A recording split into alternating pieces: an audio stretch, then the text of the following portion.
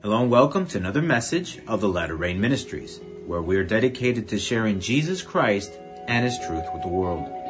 If you have any questions or just need some prayer, please feel free to write to us through our website at www.thelatterrain.org. And also keep in mind that our English audio messages are available as podcasts through iTunes. You can look for us in the Apple iTunes Store under podcasts as the Latter Rain Ministries to subscribe. In today's message, we'll discuss the problem with unbelief, when our faith is not how it should be.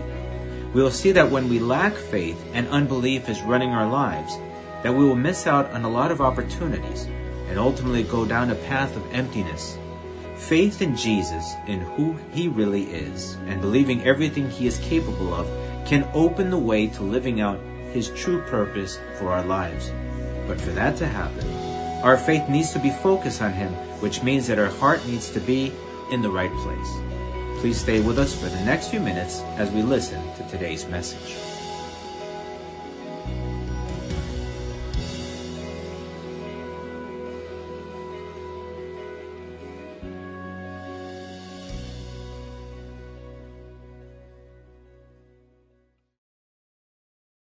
Let us ask the Lord to open our hearts and understanding, that He help our faith to be focused on what it should be focused on, and so we can believe on what we need to believe and how we need to believe. Let's pray. Dear Lord, Heavenly Father, hallowed and glorified be your name. Lord, I praise you and I worship you for your goodness and your mercy and your grace. Blessing and honor and glory be to you.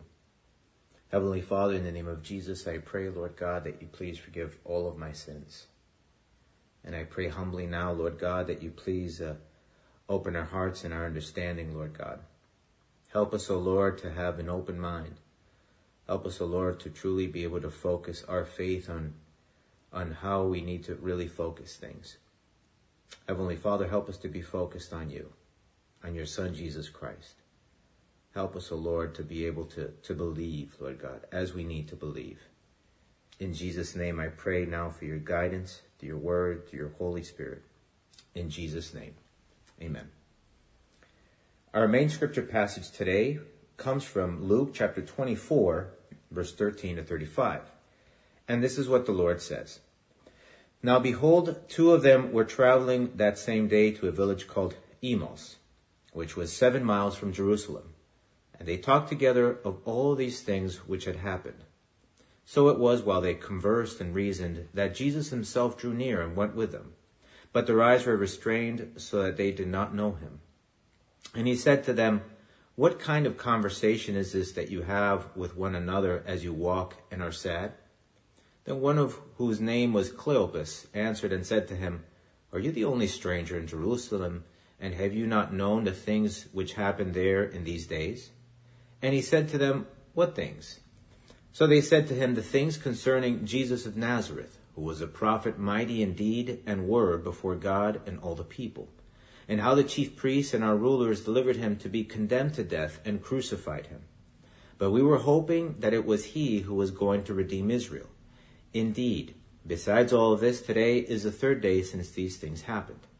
Yes, and certain women of our company who arrived at the tomb early astonished us. When they did not find his body, they came saying that they had also seen a vision of angels who said he was alive. And certain of those who were with us went to the tomb and found it just as the woman had said, but him they did not see. Then he said to them, O foolish ones, and slow of heart to believe in all that the prophets have spoken. Ought not the Christ to have suffered these things and to enter into his glory? And beginning at Moses and all the prophets, he expounded to them in all the scriptures the things concerning himself. Then they drew near to the village where they were going, and he indicated that he would have gone farther. But they constrained him, saying, Abide with us, for it is toward evening, and the day is far spent. And he went in to stay with them. Now it came to pass, as he sat at the table with them, that he took bread, blessed it, and broke it, and gave it to them. Then their eyes were opened, and they knew him. And he vanished from their sight. And they said to one another, Did not our heart burn within us while he talked with us on the road, and while he opened the scriptures to us? So they rose up that very hour and returned to Jerusalem, and found the 11 and those who were with them gathered together. saying, "The Lord is risen indeed and has appeared to Simon." And they told about the things that had happened on the road and how he was known to them in the breaking of bread. One of the quotes that really opens up this discussion quite well for us today is what Blaise Pascal said some centuries ago. He said that in faith, there's enough light for those who want to believe and enough shadows to blind those who don't. We need to answer first who Jesus really was and is. He was a prophet, but also he was much more than just a prophet. That was the first and primary problem Clopas and his friend had, that they only saw Jesus as a prophet. The truth is that if a person does not see Jesus for who he really is, then they will miss everything that is important, because everything centers on the person of Jesus Christ. The Bible teaches that there is one holy Trinity, God the Father, God the Son, and God the Holy Spirit, and that the three are one. 1 John chapter 5, verse 7 says this, "For there are three that bear witness in heaven, the Father, the Word, and the Holy Spirit, and these three are one." Notice that in this verse, John mentions Jesus Christ as the Word, which would lead us to believe that he is God in motion, if you will, the action of God. John chapter 1, verse 1 to 3 tells us that this Word, this Jesus Christ, was there at the beginning. For it says, "In the beginning was the Word, and the Word was with God, and the Word was God. He was in the beginning with God. All things were made through him, and without him nothing was made that was made." And so Jesus was always there. Genesis explains to us that God that made everything was a plural God. In other words, an entity that was composed of more than one person. In the ancient Hebrew, the word that is used for God throughout the creation passage stands for more than one God.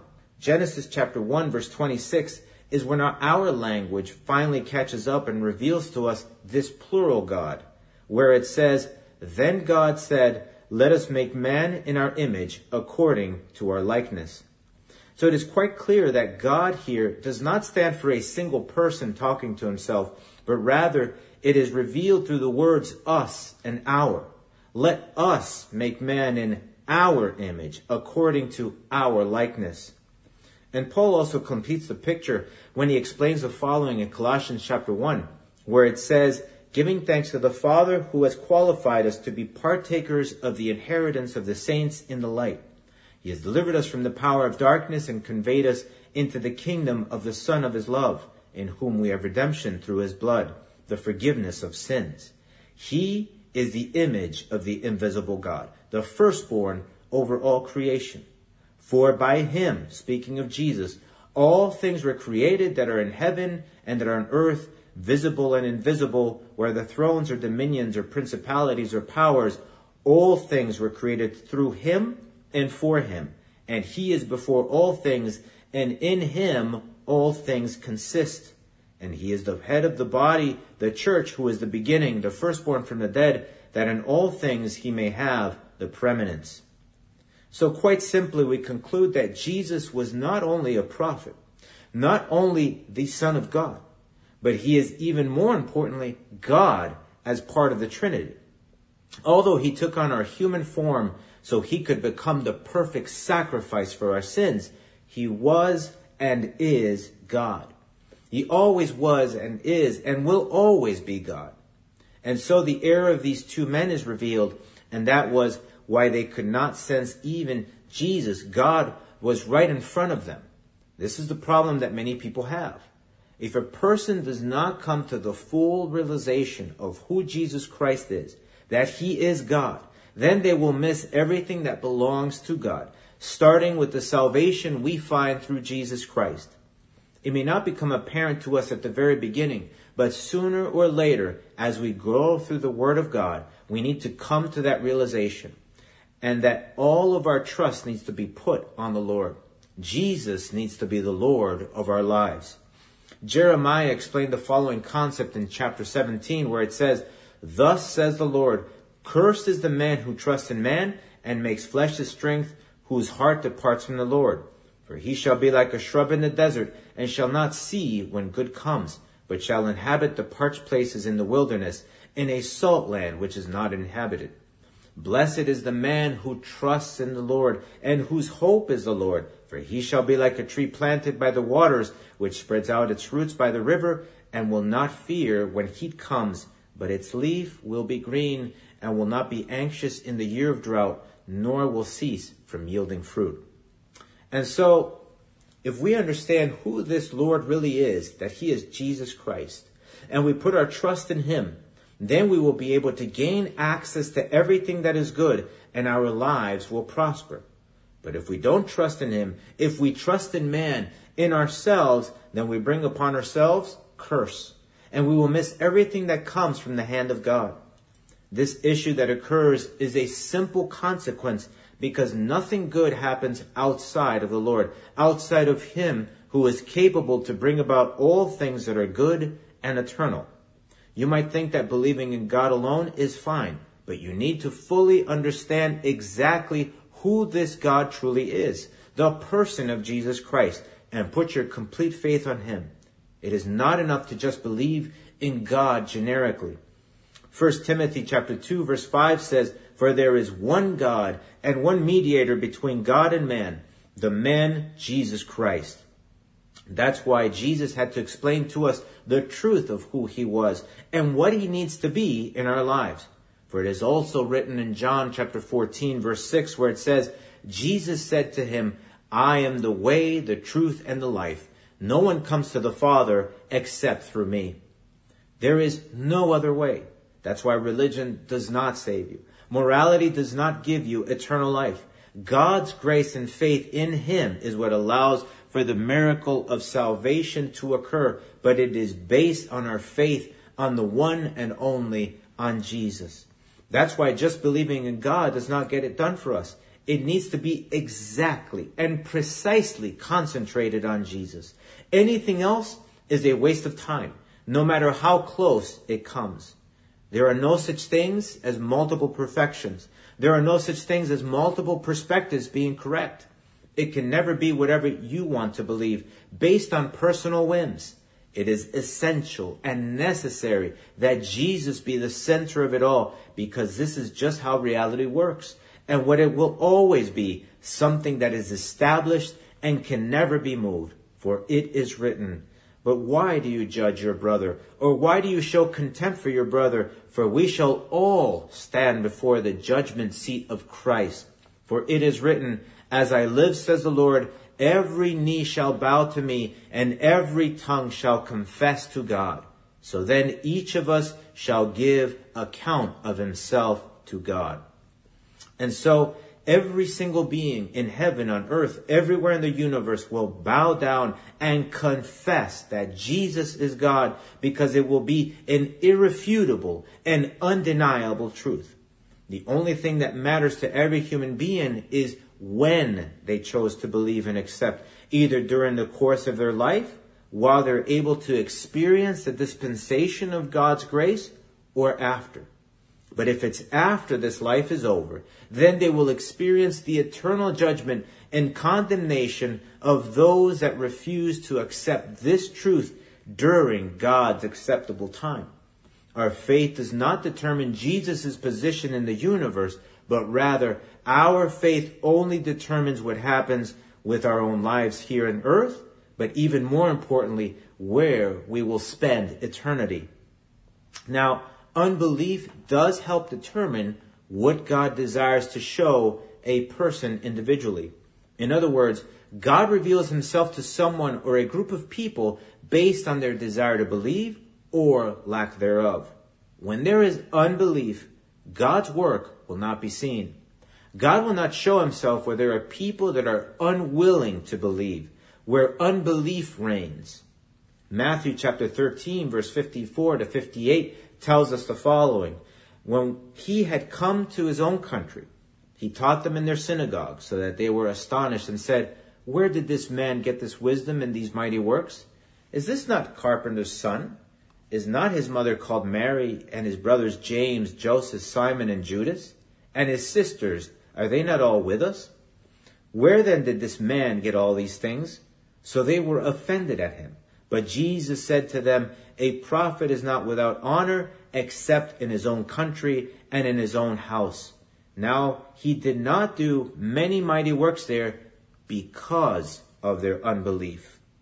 So unbelief does not necessarily affect God's power, but rather it affects God's revelation in a personal and saving manner.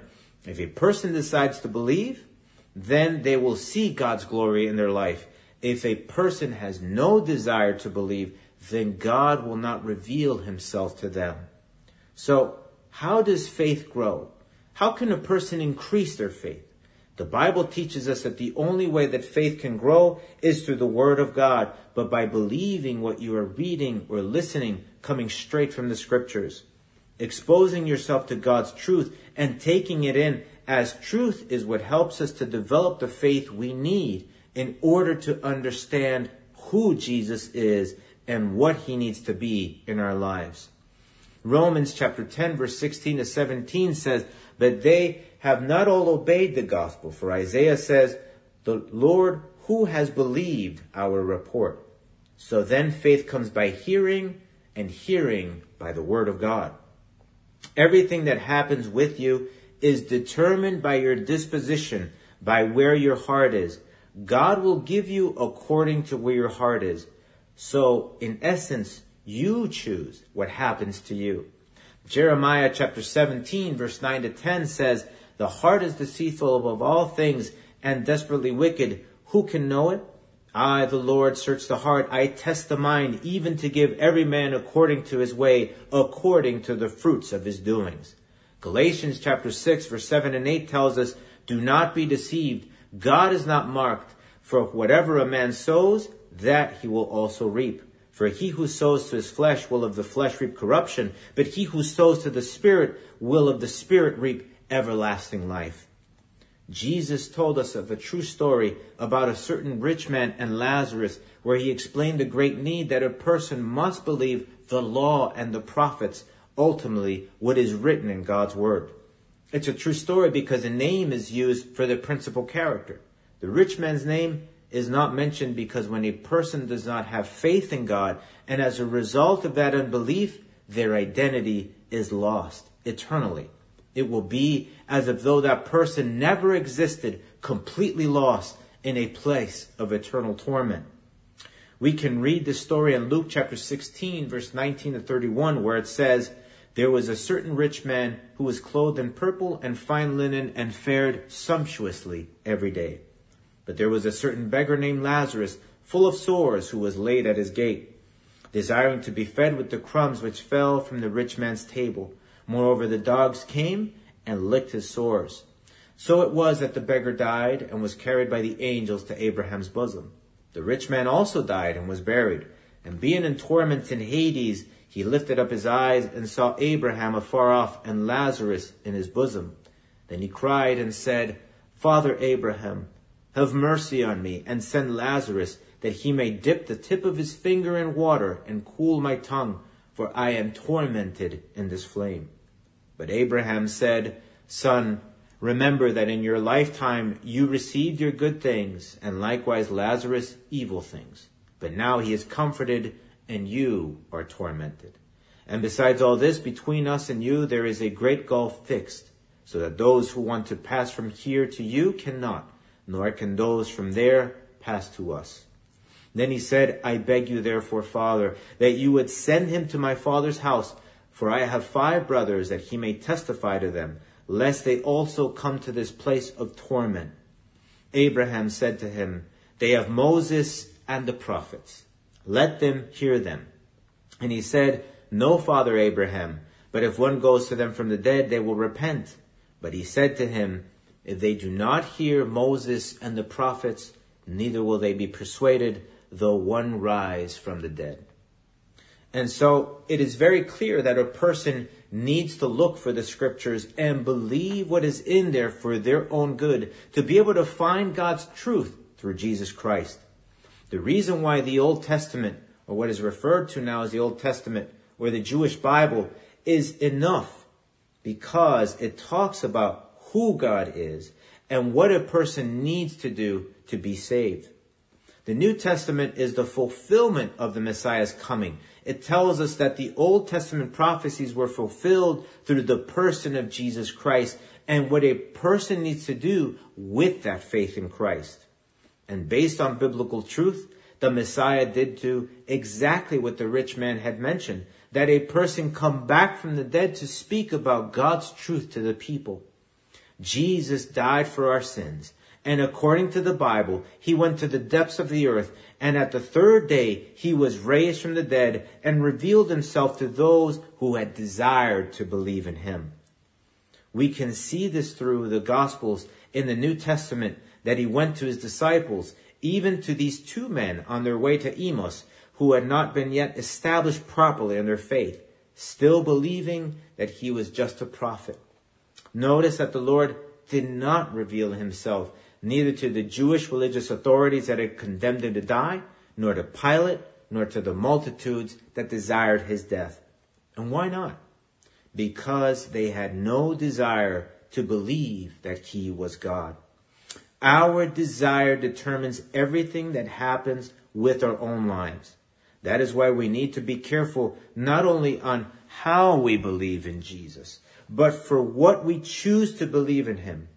Have you ever heard the saying, be careful what you wish for, because you might just get it? That is exactly true according to the scriptures. If you choose to believe in Jesus to acquire superficial things only, the things of this earth, then you may just get only those things that your heart desires. Nothing more, nothing less. But what good is it to try to use your faith in Christ for material possessions or earthly goals and superficialities if you run the risk of losing your soul? You may win certain earthly battles along the way, but you will lose the war for your soul. That's what happens when your faith is not centered on Jesus, on who he is, and what you really need to use that faith for. Matthew chapter 16 verse 26 says, "For what profit is it to a man if he gains the whole world and loses his own soul? Or what will a man give in exchange for his soul?" And finally, Revelation chapter 19 verse 7 to 8 teaches us, explaining in a certain order of priority, that unbelief has a natural consequence, which is eternal condemnation, and that it is also referred to as the second death. For it says, "He who overcomes," which means those that not only believe in Jesus as the God he is, but endure in that faith, living out that faith until the day they die, until they breathe their last breath. That's what it means to overcome. It says, "He who overcomes shall inherit all things, and I will be his God, and he shall be my son." But the cowardly, unbelieving, abominable, murderers, sexually immoral, sorcerers, idolaters, and all liars shall have their part in the lake which burns with fire and brimstone, which is the second death. If a person has unbelief, if there is no desire to believe in Jesus Christ, then there is nothing God can do for that person. It's as simple as that. And it's not because they came equipped that way, if you will. It's because out of their own free will, they made the choice to not believe, to reject the truth that God created everything, that God in the person of Jesus Christ came to this earth to give himself as payment for them, for their sins, and that God conquered death and is now sitting at his rightful place as the ruler of the universe, as the King of kings and Lord of lords that reigns forever and ever. Amen. It is absolutely necessary to believe that Jesus is more than a prophet, that he is God for your good, for your own salvation. If you do not believe in him, in who he really is, then all is lost in your life. The Bible teaches that there will be people that will even be able to preach in his name, drive out demons in his name, and perform miracles in his name. But if those people are not doing exactly his will, by acknowledging Jesus for what he needs to be to them personally, and doing those things that he truly wants for us to do, then they will not be able to enter his kingdom. For it is written, not everyone who says to me, Lord, Lord, shall enter the kingdom of heaven, but he who does the will of my Father in heaven. Many will say to me in that day, Lord, Lord, have we not prophesied in your name, cast out demons in your name, and done many wonders in your name? And then I will declare to them, I never knew you. Depart from me, you who practice lawlessness. And what is the will of the Father? Just as the law and the prophets say in unison. And Jesus said to him, you shall love the Lord your God with all of your heart, with all your soul, and with all of your mind. This is the first and greatest commandment, and the second is like it. You shall love your neighbor as yourself. On these two commandments hang all the law and the prophets. And who is this Lord that needs to be your God? Jesus. I urge you to accept Jesus as the Lord of your life and to do what he teaches us to do throughout all of his good advice to us through the scriptures, so that someday, not too far from now, you may be able to enter the kingdom of heaven. Let us pray. Lord God, Heavenly Father, help us to truly understand who Jesus is. And that this understanding and that this knowledge that we might gain through your word may become life in us. That it may become a reality. That Jesus Christ is more than a prophet. That he is God, just like you, Father. Heavenly Father, help us to be aware of it. Help us to understand it through and through. And help us to be able to live our lives in that manner. Help us, O Lord, to not only just believe, not only to just accept, but Lord God, to make it a part of our lives and to truly live out your will in our lives. Help us to understand, Lord God. Help us, O Lord, to have a clear acknowledgement, not a partial one, not halfway, but completely. Heavenly Father, help us that if by any chance, if we're not there yet, help us to convert completely and fully to Jesus and to make him the Lord of our lives. Heavenly Father, I pray for each person that is listening. I pray, Heavenly Father, Lord God, that they may be able to experience the reality of Jesus in their lives, so that they may be able to experience, Lord God, you in all of your fullness. Heavenly Father, I give you thanks and I praise you. In Jesus' name, amen.